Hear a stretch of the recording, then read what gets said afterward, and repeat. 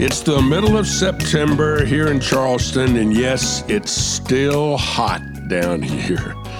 This is Rick Jones, and you're listening to From the Bridge. This is actually the final official week of summer. For many states, September is the start of fall, but not down here. In fact, I think that September may just be the hottest month of the year. The University of South Carolina Gamecocks play their home games in Columbia, South Carolina in Williams-Brice Stadium. Lou Holtz was the coach at South Carolina for a number of years, and here's what he said about his stadium. He said, "It's not hell, but I can see it from here." I have to think that stadium is the hottest place on the planet. We went to a game a few years ago, an opening night, Thursday night game where South Carolina played North Carolina, and it was just hot and sticky and miserable. And then we had a lightning storm, and so they had to evacuate the stadium. We made a dash for our car. This was like maybe 2-3 minutes left in the third quarter. We made a dash to our car and literally got to our car before the bottom fell out and just poured and poured and poured.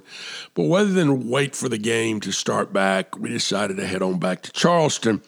Well, the funny thing happened is we drove all the way back to Charleston, and by the time we got home, it was the time they were restarting the game. So we were able to watch the rest of the game on television in a little bit drier, a little bit cooler environment.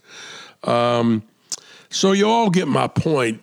It's still very hot in the South. Speaking of hot, my special guest today is Bert Hensley, Vice President of Strategic Initiatives for the V Foundation for Cancer Research, and this charity remains hot in its pursuit of finding a cure for cancer. Bert will be here to tell us a lot about new programs for the V Foundation.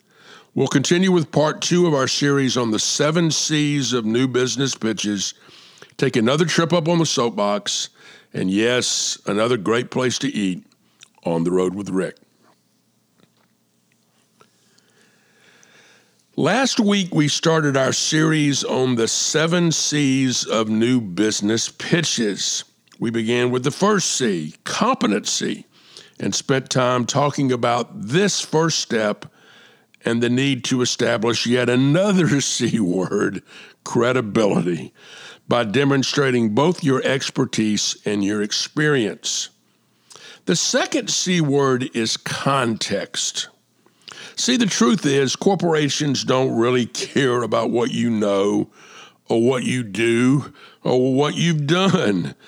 They only care about what you can do for them, period.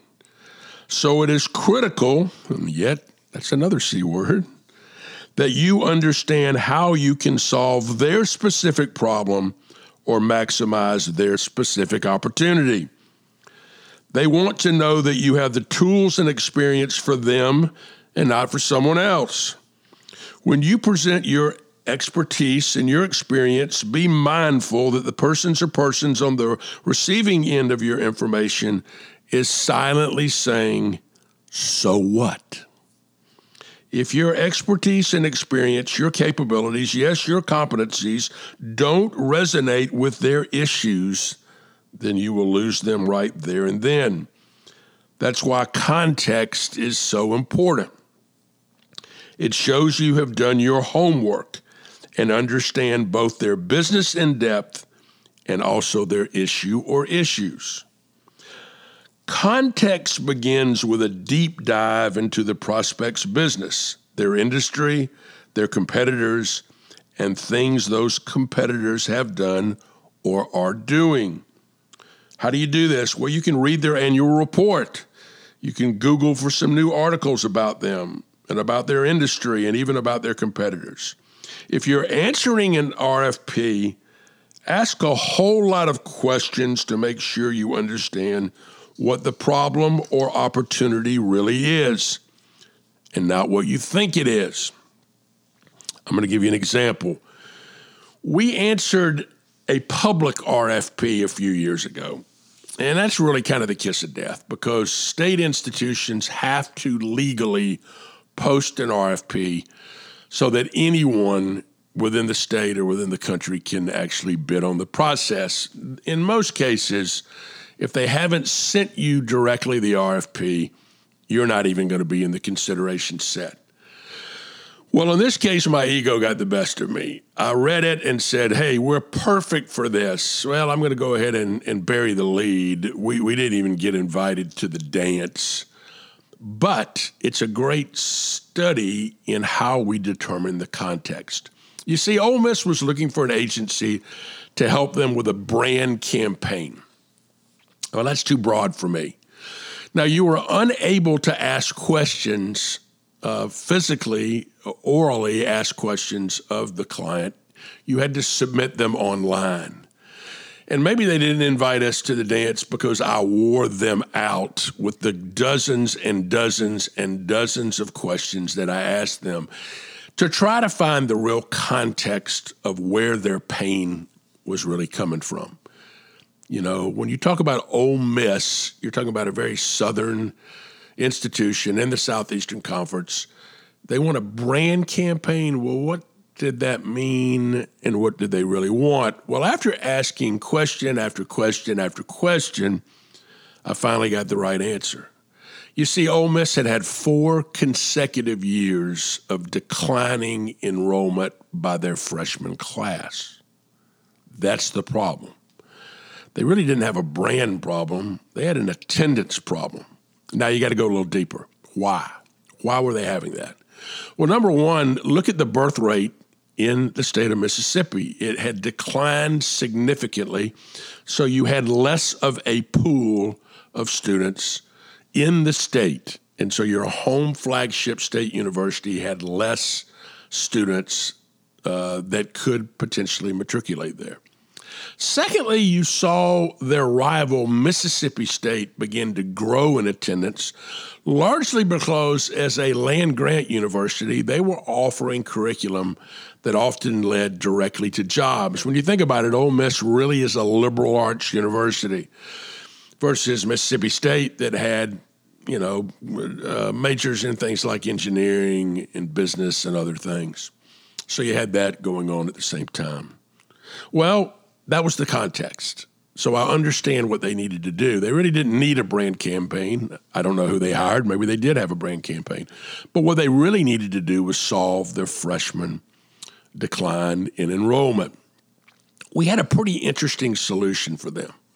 Obviously, if you have a declining enrollment in your state, you're going to have to recruit students from out of state.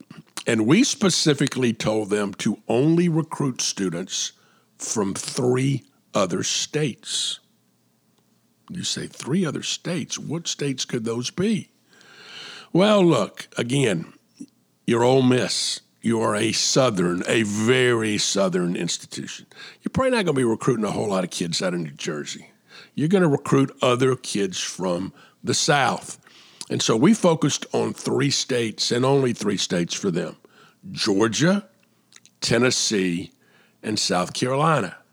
Now, you may ask, why did you pick those states? We picked them because those 3 states have state lotteries. And those state lotteries have created scholarships for so many students that the best and brightest of the students in those states are not going to Duke. They're not going to Ivy League schools.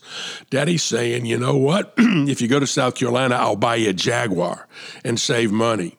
And so the competition to get in the flagship state universities, the University of Georgia, the University of South Carolina, and yes, the University of Tennessee, are very, very competitive. And so you have great kids. In many cases, you have white males because of quota systems that may be the valedictorians of their classes not getting accepted to their state universities.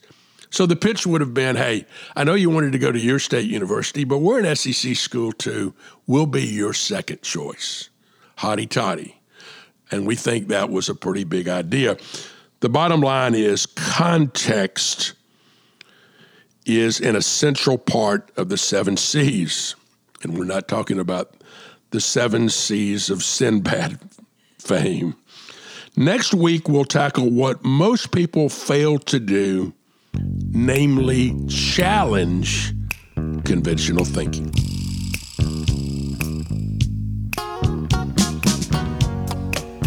The V Foundation was created based on our word for the day, context. You had a former coach and ESPN personality who was literally dying of cancer. Jim Valvano wanted a cure, if not for him, for others. He understood that cures don't come from brochures or education or even treatments. They come from research. So he and his friends and colleagues at ESPN created a new type of charitable organization, one that would only fund research from the best minds and talents in the world. Research for all types of cancer and not just one. Research led by mavericks and non-traditional thinkers.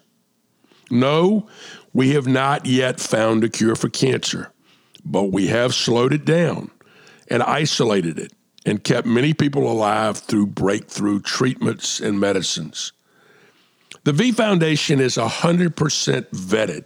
What does that mean? That means they have enough money in their endowment to cover their annual overheads each and every year. So therefore, all monies raised go directly to fund research. And every day we are getting closer to finding a cure. My guest is on the front line to find new sponsors and revenue streams for the V Foundation and its fight against cancer. Let's welcome Bert Hensley to the bridge.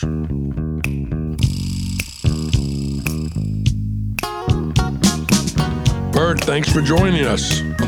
My pleasure, Red. So let's go back to the beginning. I always like to ask all our guests, where were you raised? Where'd you go to school? What was, your first job? Yeah, so I was raised in Oxford, Ohio, college town, Miami of Ohio, just northwest of Cincinnati. And so great place to grow up, a good group of high school classmates and teammates. So youth sports all the way through high school, multiple sports were part of life for me. And it was a really rewarding place to grow up in terms of an aspiring, athlete, which is what I was. And growing up in the greater Cincinnati area, which is a great sports town, only kind of fueled that fire for me. So, I grew up in Oxford. Ironically, did not go to Miami, the hometown team, but instead went off to Ball State University, another Mid-American Conference school, on a baseball scholarship, and got a business degree in college while being a left-handed pitcher on the baseball team. So that was high school to college for me. Ended up staying in Indianapolis after college for a few years. My first job was with the Indianapolis Indians, the AAA baseball team in Indianapolis, who at the time were affiliated with my Cincinnati Reds. So that was a nice first job for me before coming out of college. Well, you grew up in what I call the golden age of the Cincinnati Reds. I mean, Sparky Anderson had the definitive, wonderful, classic team. The Big Red Machine. That just had Hall of Famer after Hall of Famer after Hall of Famer. And those were the glory days of Cincinnati Reds baseball. Absolutely. And I was actually grew up playing with and against the sons of the Big Red Machine. Folks like David Bell, Ken Griffey Jr., Pete Rose Jr., Eduardo Perez. Those guys were around the Cincinnati scene because of their dads, and it made for interesting teammates and opponents, to say the least. Actually, David Bell, who is now the manager of the Reds, was a third baseman on a Midland team that I played on, and we won the the World Series in national championship in 1988. And his father, Buddy, and grandfather, Gus, used to kind of sit quietly out along the right field foul line with my parents. So that's very cool. That's very cool. Interesting way to grow up, to say the least. Well, and I think Ball State is one of the great little unsung classic universities. I have a friend, Jennifer Proud Mearns, whose husband Drew is the president there, and yes. And what a wonderful place to go to school. And you know, I always say those smaller Division I experiences are really kind of special from that standpoint. So after you left minor league baseball, what did you do after that? Well, like a lot of young folks, kind of bounced around a little bit, did some work in the financial industry, but then in the sort of the mid to late 90s, ended up relocating down to the Research Triangle Park area of North Carolina, which would end up being a very important location in my life, in that. I got involved in a couple of different things that have actually stuck with me to this day. One of which was a very close friend of mine who I met in college. My college friends at Ball State were the high school friends of a big basketball star named Eric Montross, who came down and played at the University of North Carolina for Dean Smith. Eric and I became close friends in the fall of 1990, and to this day remain about as close as brothers, along with a few other guys in a group that are my closest friends in the world.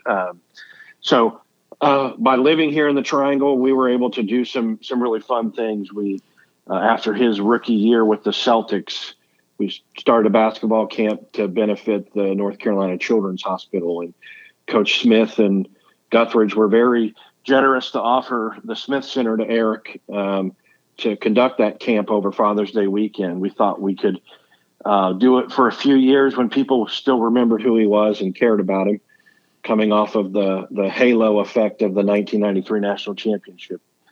And little did we know that all these years later, we'd still have that camp going with a wait list that's years long, and have been able to make an impact, multi-million-dollar impact to build on to the North Carolina Children's Hospital through a little Father's Day weekend basketball camp. So quite a rewarding experience. But Chapel Hill and the Triangle, that became an important part of my life. And when I moved here, it kind of became a North Star for me to kind of come back to. So it's an important part of my life, and now for many different reasons related to my children being in school in North Carolina, and also the work that I do with the V Foundation, which is headquartered just down the road in Cary. You know, I like the verse of scripture that talks about the mustard seed. You know, the mustard seed is the smallest seed, and yet it grows a big old bush that protected people. Y'all planted a very small seed way back then, thinking, hey, maybe it'll amount to something, and it has grown and it has flourished. And I think that is an amazing story. And it really does show that a few people collectively can get together and make a huge difference. We've talked a lot on our program about the V Foundation and about, Jim's vision and the partnership with ESPN. And again, it was a very few people that made the decision that we were going to find a cure for cancer and try to do that. When did you first start working with the V Foundation? Well, I started working with the foundation in 2018. It was late in the year. I'm coming off of a long run on the agency side of the business, where I had been doing work with sports and entertainment in the sports and entertainment field with brands who were using those industries and platforms to market their brand and grow business. And worked on the agency side with brands and companies,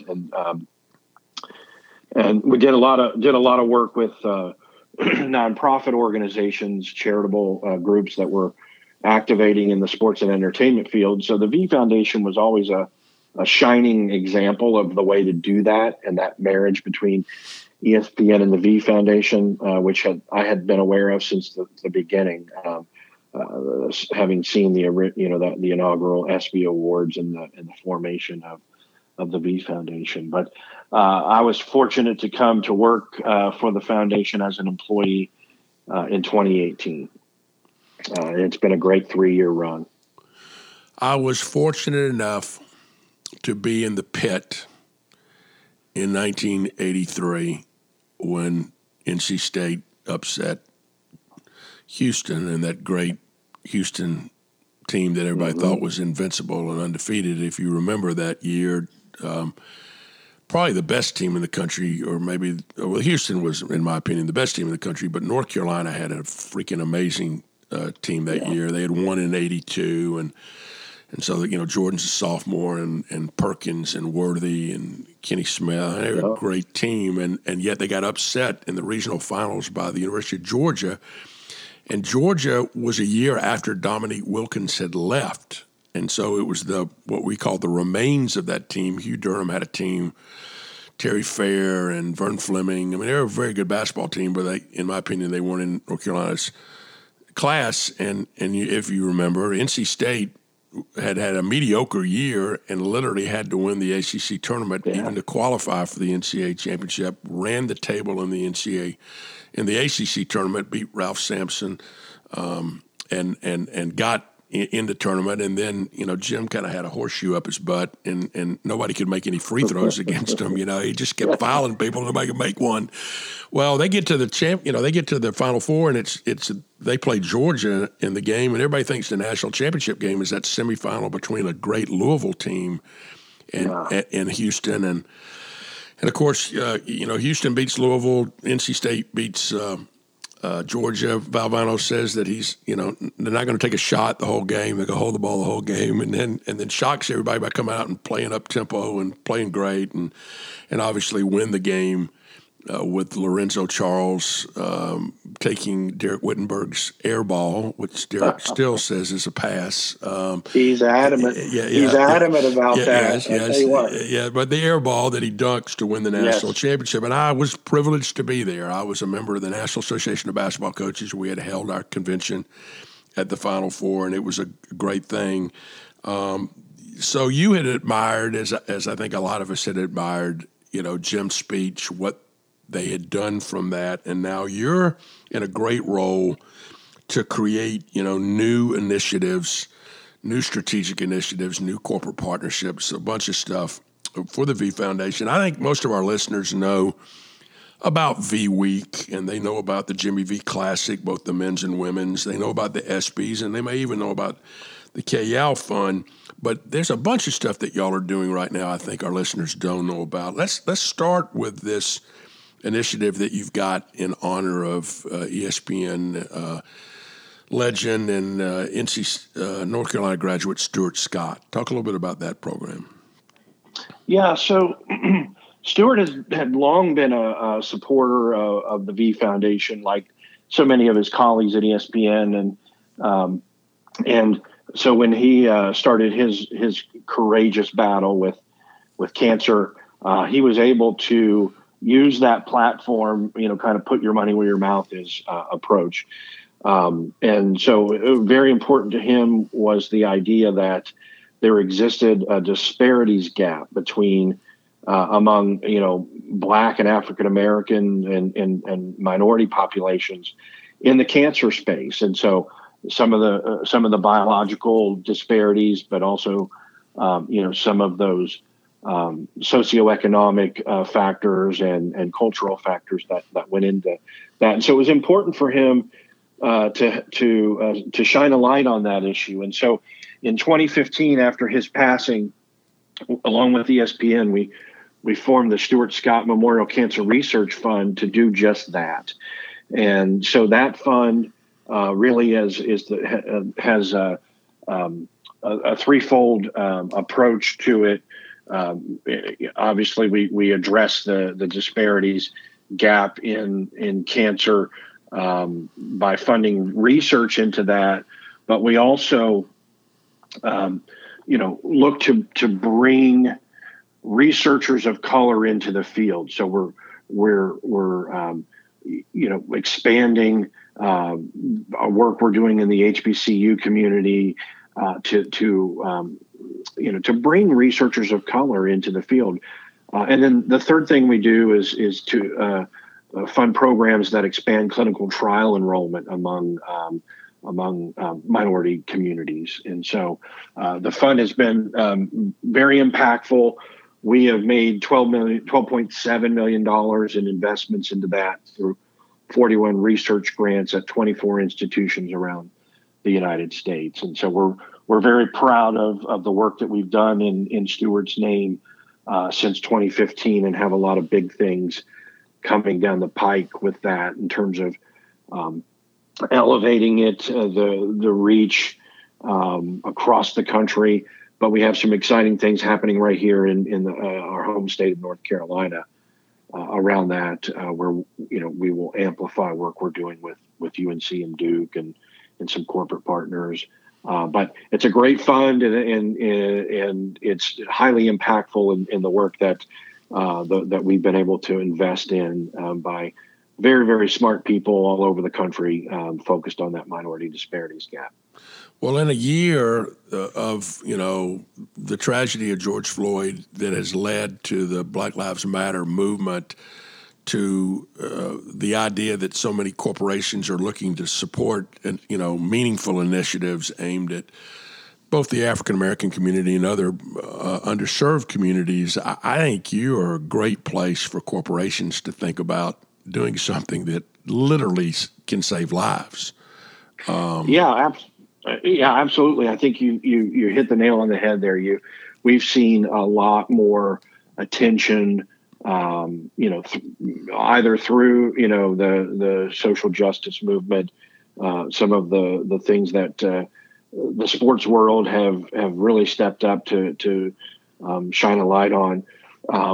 Companies making dedicated corporate social responsibility initiatives in that area, but also, I think the COVID-19 pandemic also shined a light on broader healthcare disparities that exist among minority populations. So you take that paired with the high-profile social justice movement. I really do think we're at an inflection point here in the United States, and companies and individuals are lining up to do something about that. And we feel like the Stuart Scott Memorial Cancer Research Fund could be a great vehicle for that inside the cancer space. And we're also working on some next generation initiatives around that fund that hopefully we'll be able to unveil in the coming months. So we may have to do this again, a follow-on. Absolutely, we'll do that. Now, you live in Nashville, and obviously we do a lot of work in Nashville in the country music space. My partner, Ron Cook, lives in Franklin. You're doing some interesting things with my buddy Scott Ramsey with the Nashville Sports Commission. Talk a little bit about that. Yeah, so I mentioned earlier that I was on the agency side of the business, and so in a previous life before joining the V Foundation, they were a client of mine and got heavily involved in some of the bigger events there, the Music City Bowl, and also some stuff around the SEC basketball tournament and some of the things that intersect at sports and entertainment, which is, I think there's no better example of that intersection in the country than Nashville.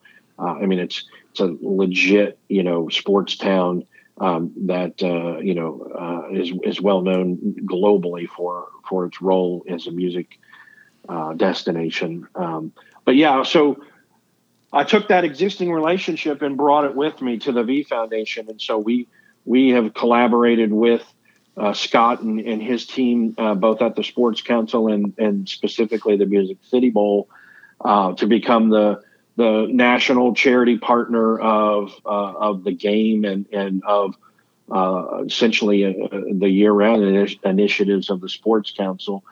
I think we both felt like it was a natural fit given the mutual partner we had in ESPN, the work that we do together with them, and then as the Music City Bowl was evolving, one of the great V Foundation corporate partners, TransPerfect, signed on to be the title sponsor of the Music City Bowl, and not only added to the mix of opportunities for us to infuse the mission of the V Foundation into a really great property. The Music City Bowl is, I'd say it sits just outside the New Year's Six.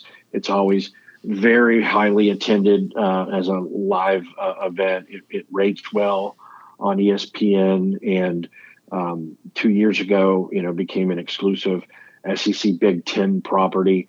And when those two conferences come together, they both travel well. So a lot of fertile ground for us to cultivate new and exciting programming around the college football space, using the Music City Bowl, the TransPerfect Music City Bowl, as a great jumping off point for that.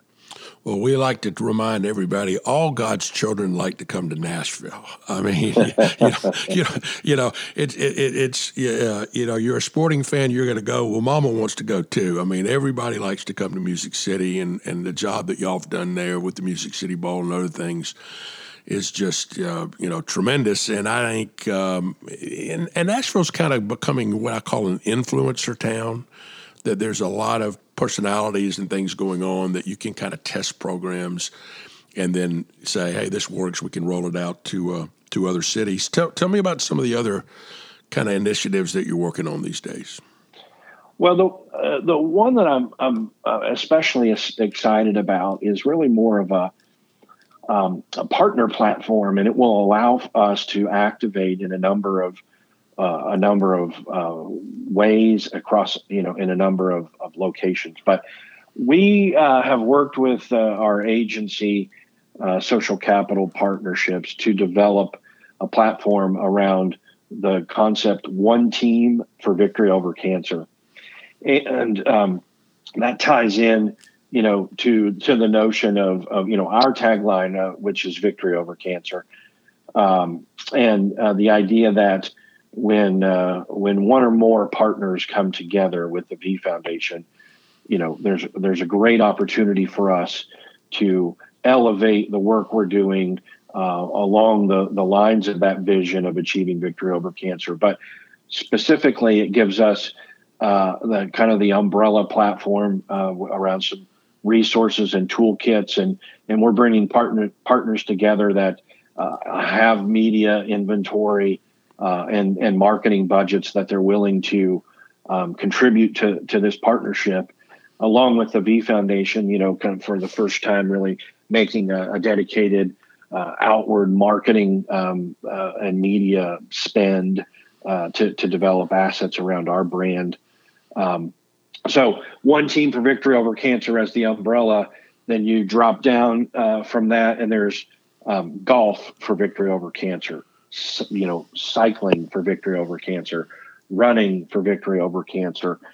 So any number of activities that individuals or companies could, adopt as a vehicle to support the V Foundation. And so we're really excited about that. We've got a number of our very high profile anchor brands, from ESPN to Bristol Myers Squibb, Constellation Brands, which is the beer and wine and spirits company, and their brands activating behind us, the WWE, and then Capital One and a few others who we're working with to define what that platform can look like and create an opportunity for companies to come together with the V Foundation and our media partners to help us advance toward that vision of achieving victory over cancer. Well, I don't know of another disease that has touched so many lives. I mean, cancer has become part of everybody's family, it seems like, in some capacity. And what I love about the V Foundation is you don't limit yourself to one form of cancer or another. You're looking at all forms of cancer. And the other thing I love, and I like to remind our listeners all the time, when you give $1 to the V Foundation, that dollar went to research grants. You're 100% vested, where you've got your administrative overheads covered.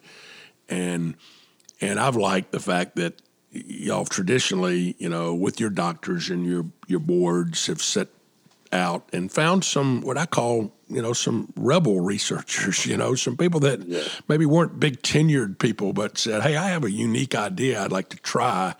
And y'all have said, hey, we've got the resources to help you make that. And from that, a lot of breakthroughs have come through. Tell everybody a little bit about the process of how y'all do your grants. Sure. So we, you mentioned, we have a scientific advisory committee, and quite frankly, that's in many ways the hidden gem of the V Foundation. Over the 28 years of our existence, we've been able to attract volunteer leadership from the absolute top cancer research institutions around the country, who volunteer to be part of our board of directors and our scientific advisory committee. And they vet, applications for, let me back up. We actually, most of our requests for application for grants are distributed to among the 75 or so National Cancer Institute designated centers around the country. So essentially the cream of the crop. We send out a request for application. They do kind of an internal competition, if you will, applying for one of two grant types that make up the bulk of our grants. One is those, what you just mentioned, kind of those early career investigators. We call them V Scholars. And that actually stems right back to Jim's treatment after he relocated his treatment from Memorial Sloan Kettering in New York to Duke. He observed the people who were, working feverishly to try to understand his cancer and save or lengthen his life. And what he found was that some of those young, fresh minds brought some of the most out of the box approaches to the table. And so he thought it was very important that we continue to fund that kind of work. So those early career scientists in the we call them V Scholars, have been an integral part of the work we've done, and in many ways, probably the legacy of the V Foundation, because we essentially are the first money that some of these professionals receive in their career in launching their labs, and they have, many of whom have gone on to wildly successful and impactful careers in cancer research. The other type of grants that we tend to fund are called translational grants, and those are the ones that are bringing therapies and treatment from the bench to the bedside. And in many cases, those grants are $600,000 grants over 3 years. And oftentimes that's the last money that a researcher receives on the private side before unlocking, large federal money. So oftentimes we're kind of at key points of the cancer research spectrum is where we're delivering our grants. But going before the pandemic, we had kind of gotten up to right around just under the $30 million a year mark in terms of the grants that we were funding. We're able to stay, not only afloat but really thrive throughout the pandemic, funding impactful work, and we're back on a really great run rate to be able to continue to fund grants among those two lines, the V Scholars and the translational grants. We also do some designated grant work, and but by and large, most of what we fund are through those two grant vehicles. Well, that's where we're going to leave it for today. I am going to bring you back soon to talk about some of these other initiatives because you've got so many neat things in play that you're not ready to publicize yet, but we'll be here. Bert, you're doing what I call good work in God's work. The work of the V Foundation, the work that you're personally doing, it matters. It matters a great deal, and I can't thank you enough for being with us today from the bridge. Absolutely, my pleasure.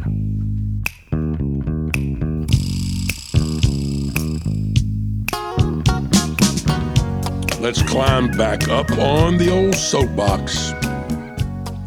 I like seasons.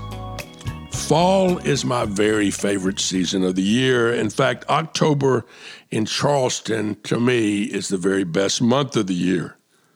Football should be enjoyed in the fall. Again, I like seasons. When I was a young man, there was a hit song by the music group The Byrds called Turn, Turn, Turn. It's actually a song that was written in the 1950s by the great folk singer Pete Seeger. It's based on scripture from the book of Ecclesiastes in the King James Version of the Bible. The song reminds us that to everything, turn, turn, turn, there is a season, turn, turn, turn, and a time for every purpose under heaven, a time to be born, a time to die, a time to plant, a time to reap, a time to kill, a time to heal, a time to laugh, a time to weep. Time is the one thing we cannot make any more of. Time is precious, but we can determine what we do with our time. Now, I'm a fanatic about time and time management. I'm a squeezer of time. I'm organized, I'm purposeful, I'm intentional. I'm trying to make a difference. Norman Vincent Peale once told a story about a boy on the beach. Little boy was walking on the beach, and 1,000 starfish had washed up on the beach. And as he walked down the beach, he would pick one up and throw him back into the water to save it. Well, a man watched him for a few minutes and then came over to the boy and said, "Son, there are thousands of starfish on this beach. You can't possibly be making a difference."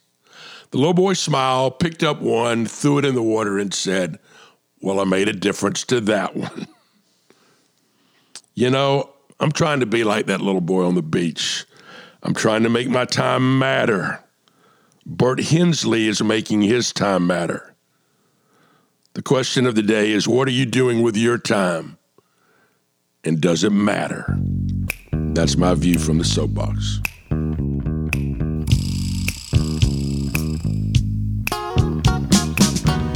Let's close with another terrific place to eat on the road with Rick. The V Foundation is based in Cary, North Carolina, near Raleigh. In downtown Raleigh on McDowell Street, there's this fabulous place to eat called Poole's Diner.